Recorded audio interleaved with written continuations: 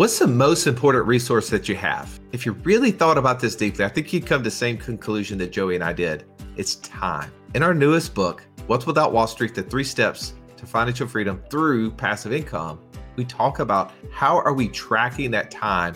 What is the thing that we can do to get more of that time back? That's right. If you've ever been listening to our podcast and thought, man, it would be amazing if I could take all the things that you guys have learned over the last 10 years and just summarize them, put them in some way to easily digest them and take action, that's what this book is all about. You're not going to want to miss it. Go to wealthwithoutwallstreet.com/new book and get your copy today.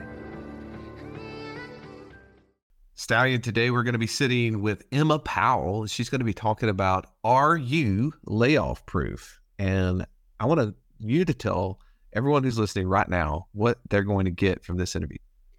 Well, first and foremost, you're going to need to understand how it's even possible to be layoff proof, how you can then go and find the deals that will make it possible, and who needs to be on your team in order to do that.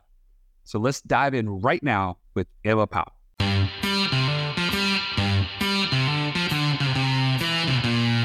Welcome to the Wealth Without Wall Street podcast, your guide to understanding how to get out of the Wall Street rat race and start your own mailbox money lifestyle. Now, don't let these handsome Southern draws fool you. These financial minds are teaching our country to enhance savings, increase cash flow, and create passive income, all without the help of Wall Street. Are you ready to break through? Now here are your hosts, Russ Morgan and Joey Murray.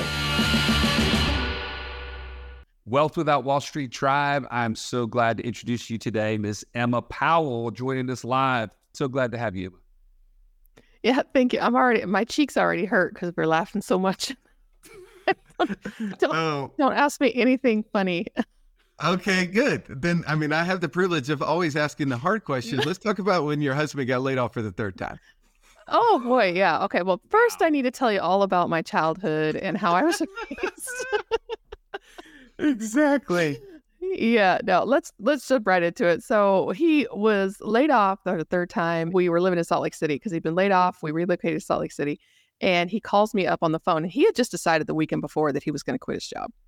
And we didn't know how we were going to make it work, but we knew we had enough passive income coming in that we would be okay. And the second time he got laid off was this total panic attack, fear thing. And then on Saturday over the weekend, we decided with our business partners, let's start a capital raising fund and let's make an exit plan. And he was going to quit his job the end of January. I think this was like a week before Thanksgiving. And so 3 days later, he calls me up and says, I've been trying to get a hold of you for a couple of hours. I just got laid off. I'm like, you are kidding me. I said, now you get a severance and we can collect unemployment while you're looking for another job, because you don't really want another job, but you have to look for another job if you want unemployment.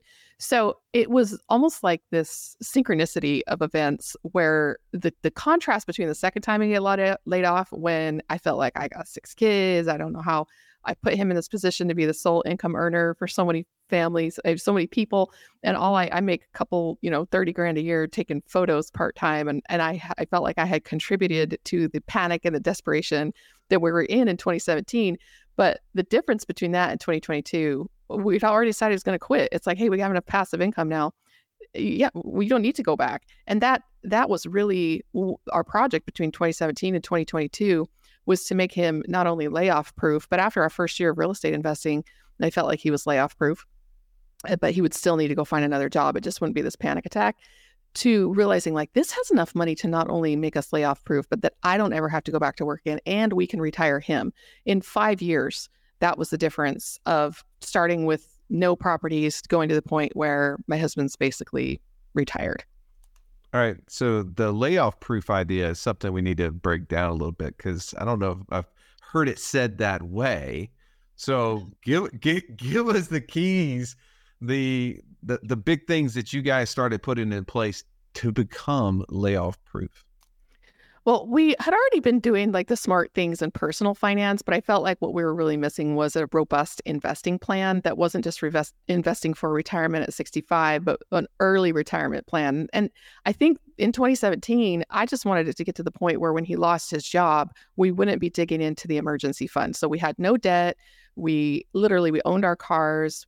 We had a mortgage and nothing else. No credit card debt, no student loans, nothing. We were completely Dave Ramsey style investing in like our 401k. And I just never felt like it was enough. And so when he lost his job in 2017, we had that emergency fund and we had no debt, right? But could we go a month, 2 months, 3 months? Yeah, we probably could have lasted 6 months on that emergency fund.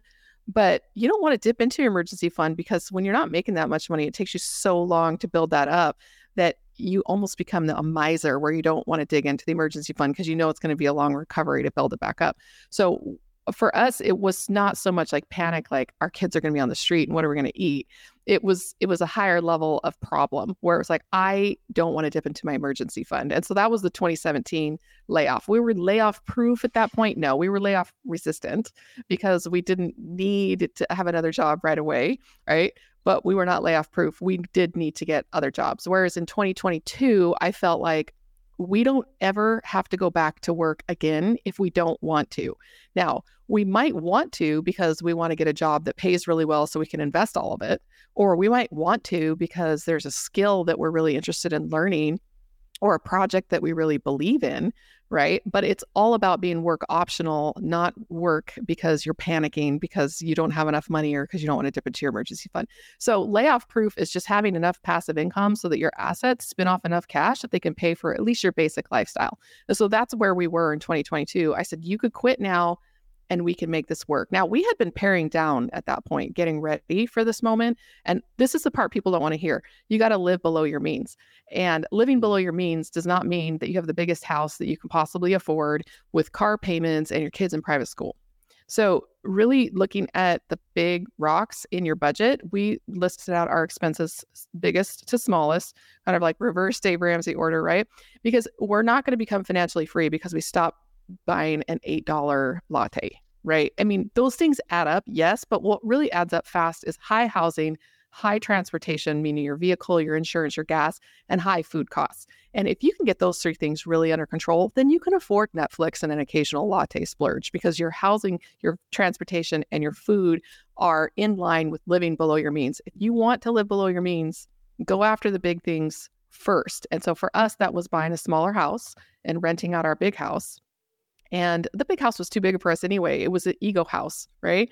And it meant we paid cash for our cars and we drove our cars for a long time and we kept them in good working order. And it meant that we were enjoying eating at home. So we were going out on a lot of restaurants and things like that, but they had to be business meetings.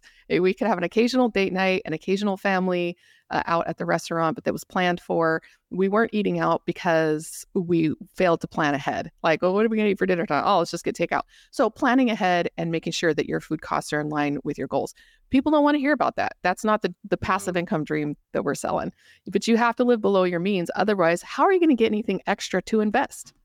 It's all about investing what you're not living on. And the more you can cut your lifestyle, the more you'll have to invest. Everybody just has to make that decision.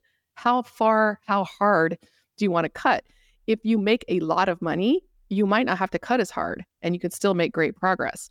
But you also have a much bigger income that you need to replace, right? We all know those 21-year-old guys who are like retired on their passive income, but they don't have any kids, they're not married, and they're sharing their house with 5 other dudes. Exactly. Yeah, that is not your situation with 6 kids and a husband. And so the real hard work was, like you said, in preparation.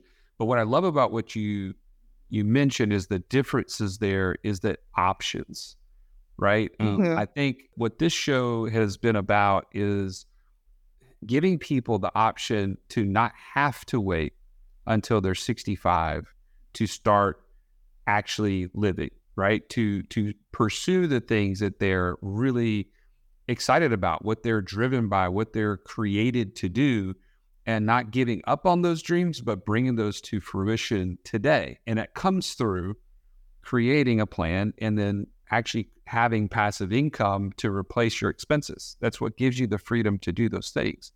Now, you weren't always in this mindset of creating a fund and becoming capital raisers that invest in really, great real estate deals. I mean, you mentioned what your husband did, but how did you get to that point? Like, I mean, somebody's listening to you right now, and they're saying, I love this idea. I love these options. I love financial freedom. But how did you know, for instance, that, being a capital raiser was your entree into this lifestyle and into, building passive income? Well, if you've ever been to one of those real estate conventions or a real estate meeting where they talk a big game in the front and then they say, run to the back, get out your credit card and buy our program, they always say this phrase. It's completely untrue, but we hear it again and again and again. If you find a great deal, you will find the money. And it's completely false, but it really puts it on very early. If you want to be a real estate investor, you better be able to find money. And most people aren't thinking about it like that. They think, I'm going to find great deals and the money will come. That's absolutely false. And so when I learned that it was false, because I was at a RIA meeting and there was a syndicator giving a talk, and he said, that's absolutely false. And I was like, wait, what? Everybody who wants me to rush to the back of the room and pull out my credit card told me if I find a great deal, the money will come. And here he is telling me that's not right. You need to start raising money well before you find the deal so you know who to call when you do find the deal. Otherwise, you're scrambling around. Maybe you have earnest money that's gone hard. Maybe you have a closing date, and if you don't close, they're going to cancel the contract. And suddenly you're raising money against the clock and with a great amount of stress. And we've done that. Right? I think that's just part and parcel of being a real estate investor. But the question you have to ask yourself is, how can you minimize that so that you're not racing against the clock? So first, going to my local real estate clubs and just listening to people talk. Some people talk about flipping houses. Some people talk about being landlords. Some people talk about Airbnb. Some people talk about flipping land. I mean, every month they're putting different people up there. But the ones who really spoke to me were the syndicators. So I went to a conference called, I think it was like Raising Capital, the Raising Capital Summit. And I was sitting there in the audience, and we had just gotten our first commercial deal under contract. And I partnered up with somebody that I met at a RIA meeting. The syndicator took everybody out to lunch afterwards, and I met a bunch of people there who were interested in doing this. And he had told me months before, he said, if you ever find a deal, I will help you take it down, and I think I can raise some money from it. Turns out he's from a very wealthy family, well-connected family in our local area. I didn't know it at the time because we weren't from Salt Lake City. We had just moved there after a layoff. And so I called him when I found this deal, and he took a look at it and he said, I think it's a great deal. He helped me run numbers. I didn't know what I was doing. And he said, I can raise some money for it. But then when push came to shove, here we were a couple of months into this deal, and we were both at this summit together. And he was like, I need help. I can't raise the money for this. And he said, I know I said I could, but I'm struggling. I can't do it. And it was all hands on deck. Even the guy who came in to sign on our loan was helping us raise capital at that point. Normally, they don't even talk to you again. They sign, and I don't know why the bank wants them on there for their experience, because they're not going to help. But this guy was helping. He was helping raise capital. And I realized sitting at that summit, like, nobody is immune from this. If you're in real estate, you are a capital raiser, period. It doesn't matter what else you're good at. When it comes time to make money for that deal, you are a capital raiser, all hands on deck, right? So sitting there, I realized that. And I think it was a sad moment for me, because I don't feel like this way anymore. But at the time, I really felt like capital raising was just sales. And it was going to be me smile and dial and cold calling and, hey, I know we haven't talked for 18 years, but I have an MLM opportunity for you. And that's what it felt like to me. It felt slimy, it felt sleazy, and it felt like I had an ulterior motive for talking to all my friends. And so I think I raised $100,000 for that deal. And it was from a stranger on LinkedIn, because I just could not send out the emails or make the phone calls to my warm network. And I really had to change my attitude about what that looked like. So that became the second evolution of the journey, when I realized, if I'm in real estate, I have to raise money. I better be good at it. And then when I realized, as I started to get better at it, the power is in the money, not the deal. People just throw deals at me all the time if they think I have money. I might not even have money. I might not be able to raise for it. But the possibility that I could means people just hand deals to me. And I realized the money's in the money. The power's in the money. It's not in the deal. How did you know it's even possible to do this? I mean, we kind of skipped over that from the beginning. You mentioned that you were getting paid $30,000 a year to take photographs, and all of a sudden we jump forward into you're being at real estate investment conferences and going to the local real estate investment association meetings, and you're out there doing this first deal, raising 100,000. But how did you even know that you had it in you? I think that's the question that so many people would have is, what does it take to be successful? How did you know it was possible? Well, there was a snowy night in 1976 when my mom went into labor. No.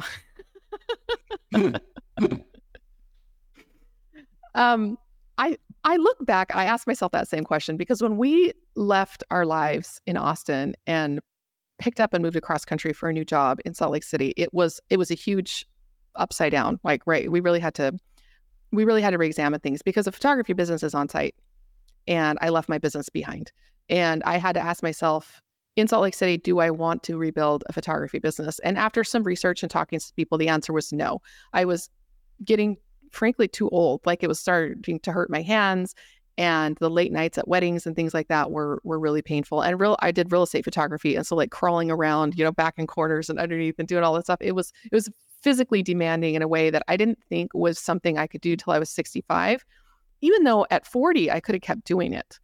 But you have to ask yourself the question, when you're looking at doing something, like, can I do this till I'm 65? And if I can only do it till I was 50, do I want to build this? Do I really want to build this? And the answer was no. And so I started going to a lot of business networking meetings, like beer and bagels or business and bagels or whatever they call it, right? Just on meetup.com. And I ended up at one of those places where it was like, run to the back of the room, give me a credit card. And I felt a little bit duped when we were there, because here I was showing up thinking it was going to be like massage therapists and insurance sales guys and chiropractors who needed some help with their business.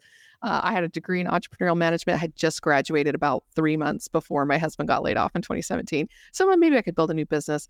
I didn't want to go get a job. I had 6 homeschooled kids. I never wanted to work more than part-time. And so getting a W-2 working part-time, full-time was not an option. And so I was just trying to build a business, helping other business people do their social media marketing, keep their books, like all the things that they don't know how to do, right? Because they're maybe good at insurance salespeople, but they don't know how to keep their books. So I just ended up at one of these meetings, and I walked out of it kind of upset. The person who invited me, I felt like was like, hey, I got an MLM opportunity for you, right? But when I got home, I started thinking about real estate, and maybe I should just get a couple of rental houses and do this. And looking back at that moment, I thought, obviously I'm not going to run to the back of the room and pay 20 grand for this, amazing education that's going to turn my life around. And I started thinking about the real estate investors that I knew in Austin who had presented us with opportunities that we were not ready for, that we turned down. And I started to realize, like, actually, I know kind of a lot of real estate investors now that I think about it. People who own rental houses, people who are flipping.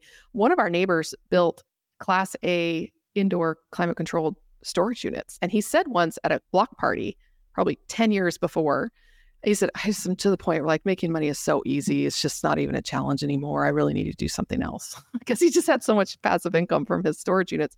And every once in a while he would call us and say, last week, actually, is crazy. Yeah. I'm just like, so boring. Okay, thanks a lot. Making money so boring. And he went back to school and became a family therapist when he was 50. And then we had another friend, his uncle's actually Bob Allen, the guy who wrote No Money Down. And at the time, he was asking me to come help him in his real estate investing business. And so he was teaching me a little, and I just wasn't ready. I wasn't comfortable with what was some of the stuff. And he'd asked us for a hard money loan because he was a very good friend of ours. And we had mentioned that we'd been saving up money because 2008, right? And he said, well, would you like to put that in a real estate deal? And I'll pay you 10% on it. And we just didn't feel comfortable. We're like, that's a lot of money. All your eggs in one basket. 10%, that's high. It sounds like risky, right? The higher the return, it turns out 10% is low for hard money loan. But I didn't know that at the time.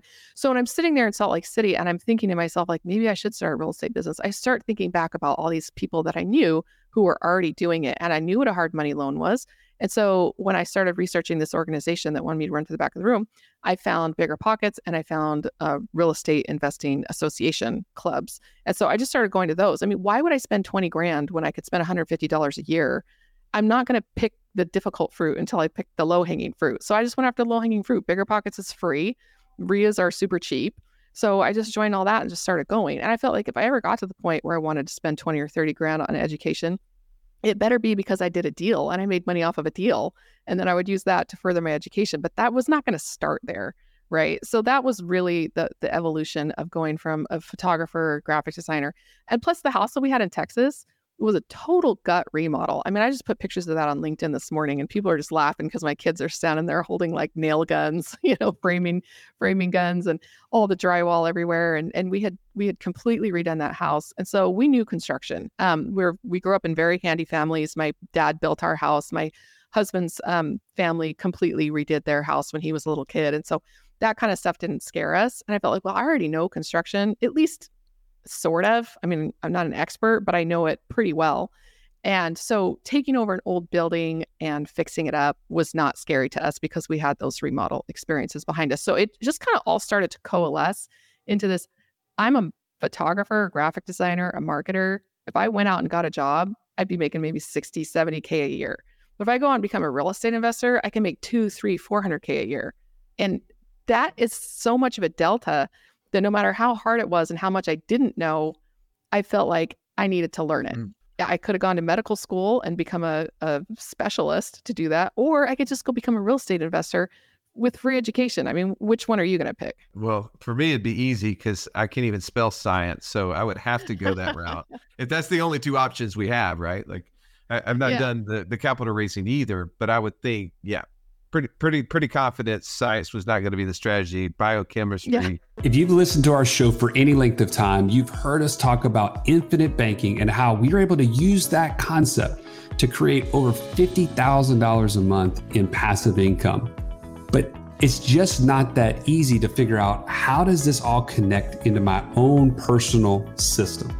Stallion, that's why we created the passive income operating system, bro. It shows you how to turn active income into passive income. It makes all the steps come together. If you would like to get access to it as a podcast listener, we've never given this away in public before. Go to what'swhatwallstreet.com/PIOS. There was nothing worse than walking into class when you're in school and the teacher saying, pop quiz day. Why? Because you were unprepared. Are you unprepared, though, for financial freedom? Don't be. Find out how close you are by taking our 30-second quiz at wealthwithoutwallstreet.com/quiz. So I want to pause and just recap for the person who's been riding down the road. You were working as a freelance photographer, stay-at-home mom with 6 kids. By the way, you kind of glossed over this, and we didn't say this, that you said the house was too big for our family of 8. Like, I don't know how big the damn house is for you to have a family of 8. It was a big house. For it to be big. Oh my goodness. But you start doing this, and you also said that the power's in the money. Those who have the money can do it. So you started saying, I need to invest time in my education, and the ROI, the return on that information was it was equal to going and getting a specialist degree, going into medical school for 12 years in essence to become a physician or a surgeon. Yep. The thing that we didn't touch on, though, that you talked about the risk of just jumping out and doing that, is not necessarily in doing a deal, but it's in vetting the deals for others, right? So talk a little bit about that part, because I'm really interested in how you got that education. Some of us get that education the wrong way. I've got a couple of those Ponzi schemes behind me, like if you ever need to know how to really get rid of cash quickly, I could tell you, I got some examples. How, for you though, did you go through that process of vetting deals? I knew what Ponzi schemes were. And so I knew how to stay away from them. We had a friend of ours invite us to invest in something he was doing many, many years ago. And I opted out of it because it seemed weird. They wouldn't take a Gmail address. I looked up the guy's name, and he had an interview talking about how the SEC was on a witch hunt. I didn't even know what the SEC was at that point, but I sure was looking it up. That was where I learned the term Ponzi scheme. And I sat back from that. I was like, I think this guy's running a Ponzi scheme. And I told our friend, like, I'm not going to invest in this. This doesn't seem safe, right? And a couple of months later, he sent all of us an email and say, yes, it ended up being a Ponzi scheme. I lost 10 or 20 grand. And I'm really sorry that I led you all down this path. And so that experience very early on for me, before I ever thought about investing for real estate, I knew that there were people out there who would want to take my money. And then right before we left Texas, one of our friends ended up running the biggest Ponzi scheme in Texas history and went to prison for something almost 20 years. Tens of millions of dollars. And he stole millions of dollars from our friends. And we never invested with him, even though our friends were like, oh, we're making such great returns. You should totally get into this. And like I said, we had our 100 grand saved up. And we had opted out of it because it was just, I didn't think that was a Ponzi scheme. It ended up being much worse than I thought. But just the knowledge of like, I don't feel comfortable with what he's investing in. I don't quite understand what's going on. And to me, that's just a red flag. So when I got into real estate, coming off of those experiences, I knew that it was very easy for people to get their education from the wrong source. And so I'm going after the right sources. How can you lose if it's $150 a year RIA fee, right? Is it the highest quality education because they're just looking for speakers? I don't know. You have to be a good sifter. When you're in a low barrier of entry, you have to be able to sift through people who are just spending $150 a year and people who are really out there doing the business. So if you become a good sifter of information and a good sifter of people, vetting people, then for me, it wasn't that big of a deal. You take the good with the bad. And so being able to go out and learn how to vet a deal, to me, was sitting in these classes month after month and thinking to myself, well, they're telling me if I want a single family house that I should be vetting a deal every single day. Every day, find something on the MLS, find something from a wholesaler and vet a deal every single day. That means like run the numbers. The Bigger Pockets has a great calculator for that. I ran it through that. I developed a little bit of my own spreadsheet. I love spreadsheets, but I don't like the research that I need to do to find the numbers to put in the spreadsheet, garbage in, garbage out. And I didn't want to go find the good stuff. So I was really struggling with actually doing this, even though like I can index match with the best of spreadsheet people. I just don't like doing the research. So I forced myself to go do the research, found the Bigger Pockets tool, started running single family deals every single day. And I thought, okay, so how could I do this with commercial? I was like, maybe I should do one commercial deal a week. And I didn't really want to do it. I don't love that part of it. But I said, maybe if I do it and I get good at it, I'll get fast at it and then I won't hate it so much. Well, it turns out it doesn't matter how fast I am and I still hate it. So and it told me I needed to switch gears a little bit. But when I first got into real estate, I was helping somebody sell his house and I asked him what his day job was. I was wholesaling a house. And he said he was a medical device salesperson. And I said, what does that actually do? He goes, well, I'm the guy who stands in the operating room and tells the doctor how to install the device because he doesn't know what he's doing. So you have no medical training, no medical background, but you're all gowned and gloved in the OR, pointing to the doctor on how to install this piece of technology. And I realized from tech startups, my husband's IT background, that their technical salespeople know as much about that product as the developer does. Because they're out there to sell this product, they better be able to answer the questions. And I said, okay, if I'm raising capital, it's kind of like selling investments, even though we're not really selling anything. It's the same type of process. I better know my product inside and out so I can answer the questions for the nitty-gritty engineers who are going to grill me. And so I started just running a commercial deal once a week. And I was finding them, some of them from wholesalers. It took me a while to find commercial wholesalers. There are not as many of them as residential, but I started to, through networking, see more and more of them.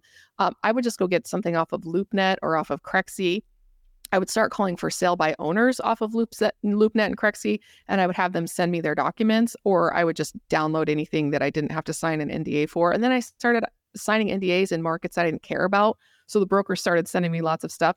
And so just little by little getting deal sources. And I knew I wasn't going to buy any of those. They were mostly garbage, right? But I was getting a lot of practice. I found a good spreadsheet. I think I was using Obsidian Capital. I can't remember the name of the software they use now, but I started out with that. It started out with my own homemade spreadsheet first, and then I got Obsidian Capitals and then just kind of worked my way up from there. There are a lot of spreadsheets you can use. I like Adventures in Commercial Real Estate. I think it's adventuresincre.com, and they have free spreadsheets and free training videos. It's like a pay what you can. You can pay $0, you can pay $1,000, you can pay $1 million if you want to. So that tool was very handy for me to learn how to do this. And I wasn't doing it because I thought I was going to be a financial underwriter, financial guru. I was doing it because I knew I wanted to raise capital and I better understand my project and I better be able to recognize a good deal when one came across. Because you start raising money, people throwing deals at you, right? Most of them are garbage. So being able to recognize that quickly was a skill that I developed with the intent to become a capital raiser.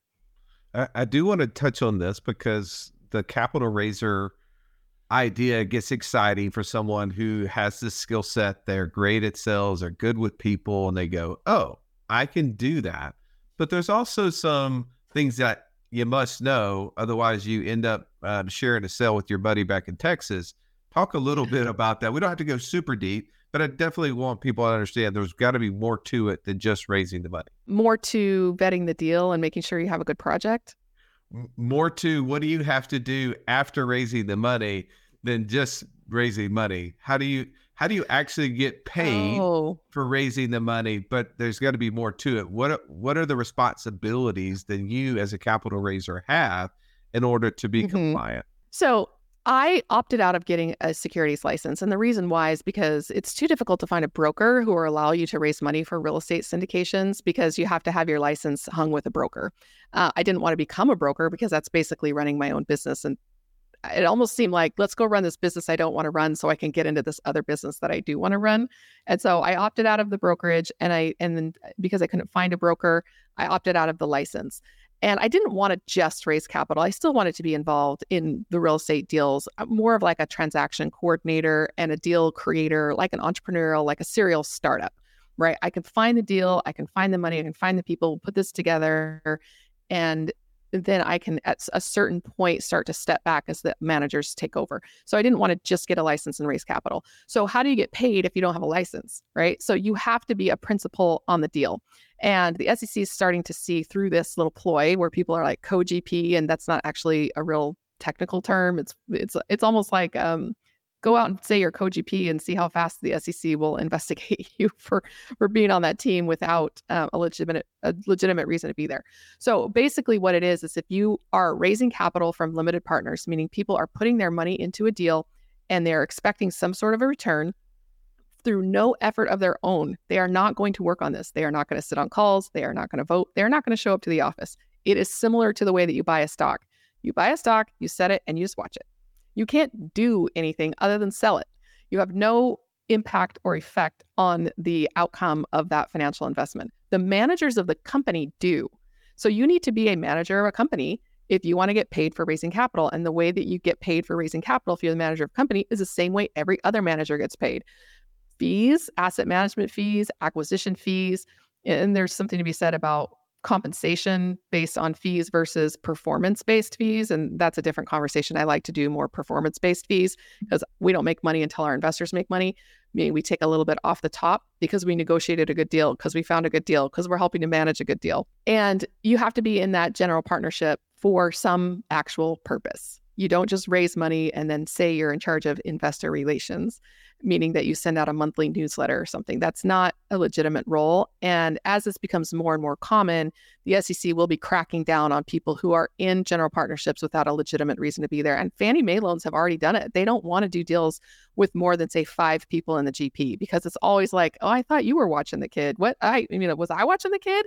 And so they've known that they run into a lot of problems with loans where they have bloated general partnerships. And so they've already, that was a couple of years ago, where they said they're not going to do loans for huge GP teams. So people who are on the GP for the purpose of raising money are there illegally. Let's just call it what it is. If you're not there for some purpose in addition to raising money, then you are committing a crime. So for me, I had to step back and say, do I really want to try and get in there and circumvent this and be co-GP, but I'm still contributing something? Then I was spending too much time in asset management meetings. I was spending too much time on like construction stuff, which I could do. But then I realized it was diluting my time to just go raise money. And when I got to the point where I was like, actually, I think I do just want to raise money. I don't want to just run these deals anymore because it's not scalable. How many properties can you manage before you're just like, not one more asset management meeting? Like, I do not care what faucets you choose. And getting to that point, I realized I know how to do this. I know how to vet good teams. And I just want to go raise capital. So I had to start a fund, basically a fund that you file with the SEC saying, I am going to go raise money without a license. Here are all my documents. You can check on me whenever you need to, keeping everything on the up and up. And starting a fund is expensive. And so that's why it kind of took me so long to get there, because I didn't actually know if that's what I wanted to do full time. So I had to do the projects and then raise capital for those projects until I got to the point where I said, I'm just going to raise the capital and I'm not going to be a frontline asset manager anymore. You still have to manage the asset as a fund manager, but it's not so much like picking out which contractor you're going to use and picking out flooring or any of that. It's a higher level of management than that. Well, I love the way that you laid this out, because the way in which you think about a GP team on any deal, or even within your fund, there are people that have certain roles, certain things that they're really good at, certain things that they want to focus on. And for the person who's listening to you, somebody is listening saying, that's exactly what I want to do. What Emma's talking about, I want to be Emma in my own deal. But there's other people that are like, maybe there's something else within that GP, team that I might be better at. Like, so who in your mind, this is kind of how we'll wrap up the today, is who needs to be on that team for you to have a successful investing fund or investing group to be successful? Well, we'll start out with the necessary minimum, right?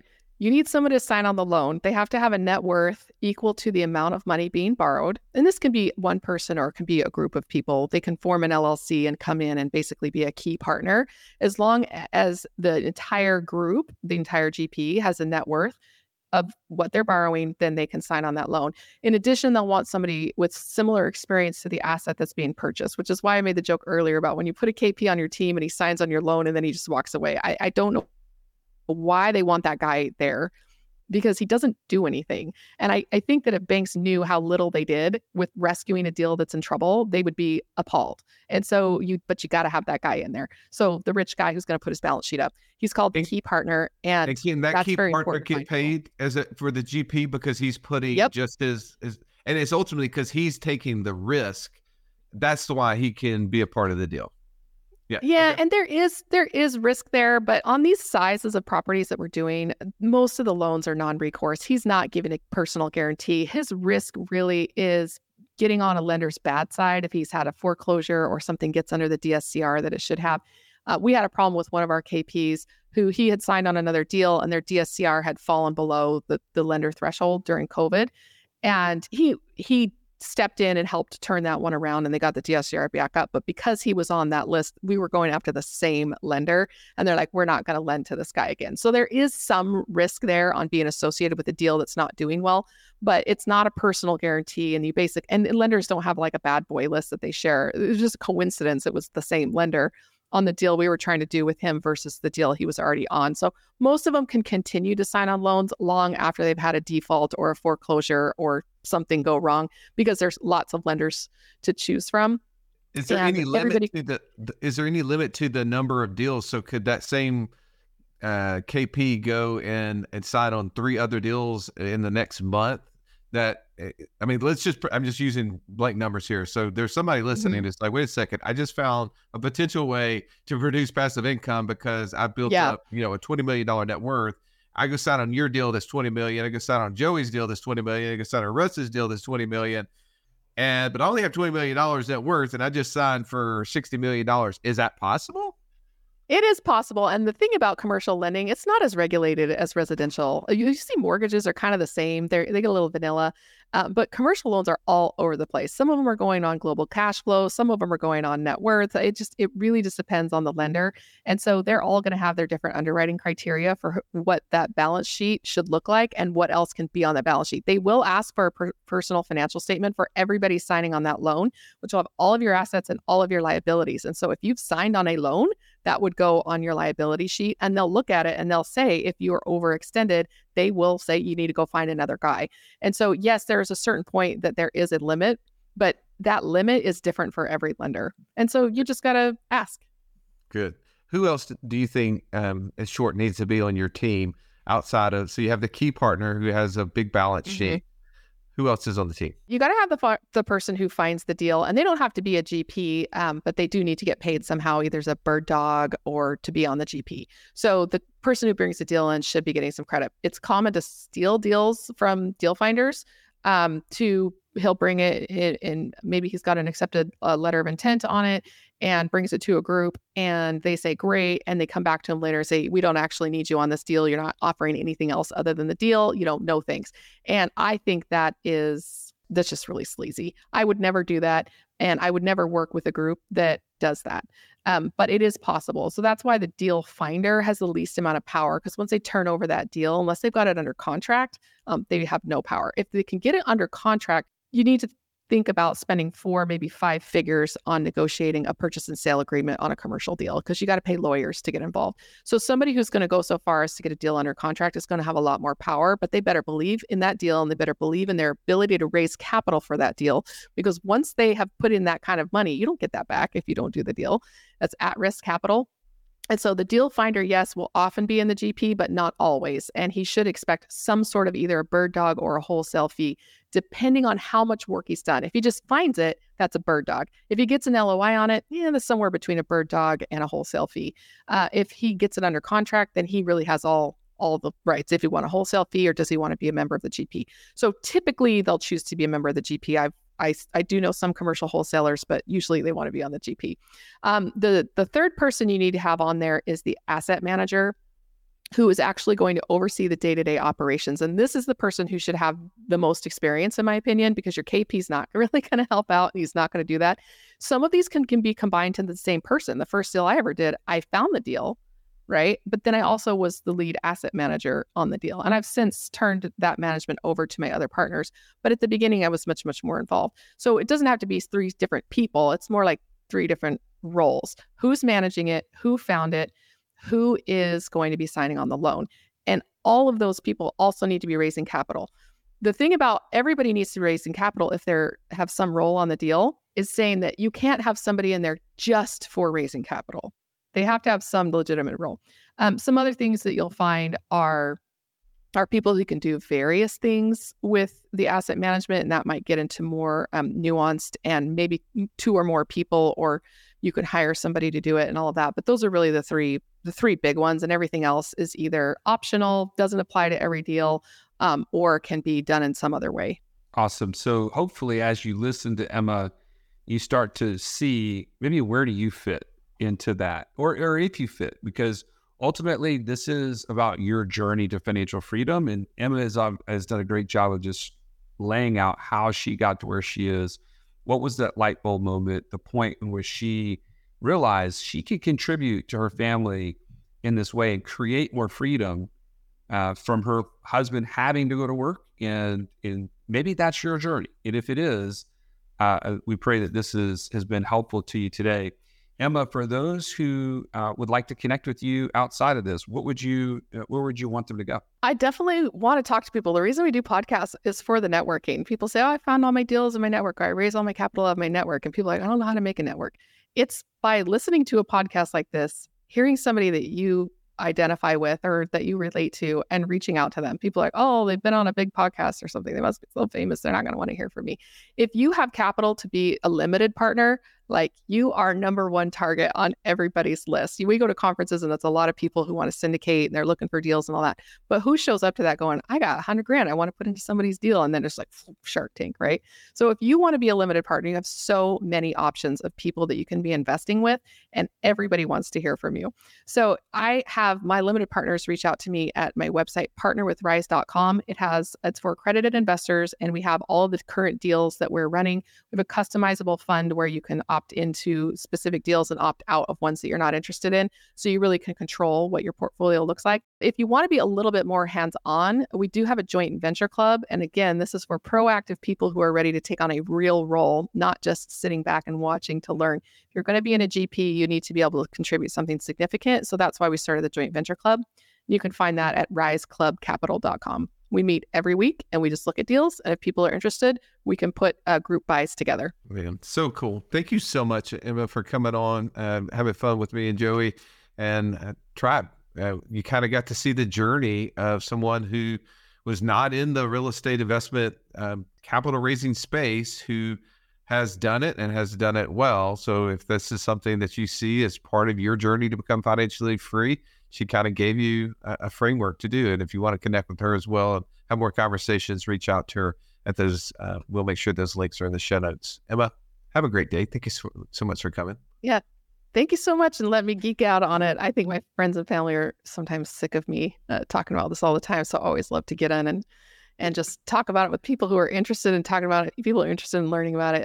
I just love it. So appreciate the opportunity. 100%. I'm always excited to learn about it. And Joey knows exactly what you're talking about. Friends and family just are talking about it. Thank you guys for listening, and I hope you had fun. Have an amazing day. This has been the Wealth Without Wall Street podcast. Don't forget to subscribe to the show to break free of the Wall Street mindset and begin building wealth on your own terms in places you understand so that your wealth will never run dry. See you next episode.